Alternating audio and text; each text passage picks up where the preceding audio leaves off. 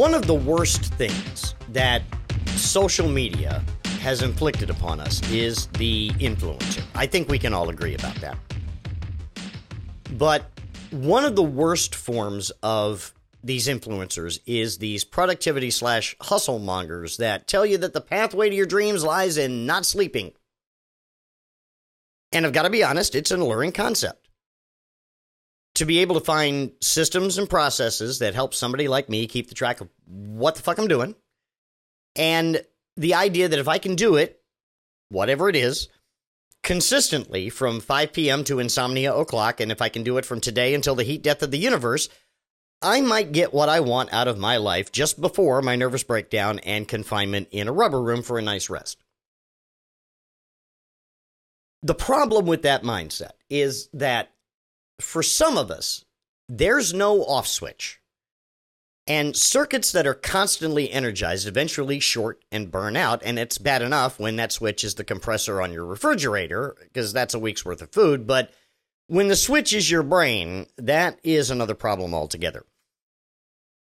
For me, a person that is simultaneously goal-oriented and riddled with ADD, there is a lot of self-loathing that occurs when I can see the thing and I want to do the thing, but I've already failed at doing the thing in my head because I couldn't keep up the pace of what the thing requires or what I thought it required. Take this podcast as an example, or the stories that I've started writing, or the myriad of websites that I've scrapped and started over because I wanted to clean the slate and try again. And I think my want to play mad scientist and nuke everything and start over, I think what that does for me is it gives me the little squirt of happy brain juice that I need. And as near as I can figure, the planning and the making of the thing gives me more joy than the maintaining of the thing. It's the only thing that makes sense to me. Now, there's another layer of suck on top of this 7-layer shit cake I've been baking, and it's the input from people who think adding some shame into the game is going to help. No, it doesn't help. Bitch, you can't beat me up any more than I can beat myself up, or any better. So I need y'all to have a Coke and a smile and a fucking seat. I can do that part all by myself, is the thing. So I'm much better at it than you are. I'm not an expert at much, but I know how to knock myself out pretty good, trust me. And that's why I went on a quest to find external help in the form of self-help books many, many years ago. I've talked about this on the program. I thought that this might be the one thing that unlocks my problem and explains it to me like I'm 5 so I can figure out the plan, trademark. Unfortunately, as I've said before, self-help is a long con. There's many different faces and personalities, but they say the same 6 or 7 things, and they offer you more help if you're willing to pay for it in their members-only section. And I just want to make sure, if you don't already know, there is no help in the champagne room. Just a recurring credit card charge. Finally, and this is a new thing I've been dealing with, does any consistent endeavor really matter when you look around you and see that the world's going to hell in a handcart? It's really hard to be creative, much less funny, if, under the circumstances that we found ourselves in these past few years. And I can't lie. I mean, I'm hung down, brung down, beat down, my head hurts, my feet stink, and I don't love Jesus. Thank you very hard. Now, you may be asking yourself, how did this come up? Well, 2 things. One, I didn't want to do anything political this week. And secondly, I hit upon this subject when I ran into an old friend last weekend. Last weekend was hatching weekend, where I celebrate the thing that I don't talk about.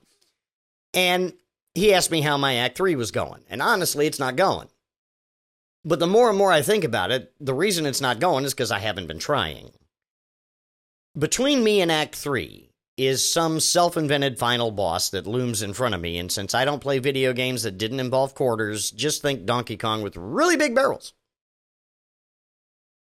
It is a koan that presents me with a real problem, but that's what koans are for. Hell with logical thought. This way to enlightenment, dumbass. And in the spirit of forgetting about all logical thought, finding your way towards enlightenment, like the dumbass that I am, the answer is that my brain's playing a neat trick on the rest of me, thinking that I'm burned out and on task at the same time. No, I don't know how that works. and I don't know how to stop it. Now, I lie. I have an idea, but I don't know how workable it is. But then again, like I said, logical thought, right? I've decided that the first thing that I need to do is stop caring about it so much. Yes, I know, it makes no sense, but somehow what I've hit upon is the idea of trying to figure out how to get one over on myself. Maybe this gets easier if I don't beat myself up over it and set no expectations and just let things happen organically. I don't know, it just seems crazy enough to work when you stop to consider the wetware that I'm dealing with here. I mean, there's nothing correct about any of this, so, let's just see what happens. Or not. We'll see. And that's going to do it for this week. This episode of Roley. You can follow me again on most of the socials at Chris Roley, KrisRoley, one name, all the same, if you please. Catch the audio version here of the train wreck. Just go to Roley, search for Roley on the podcatcher of your choice, whatever it is, Spotify Music or Applify or whatever. Question everything but the contents of a tuna melt. Some shit you got to take on faith. I will catch y'all later. Stay solid. Bye bye.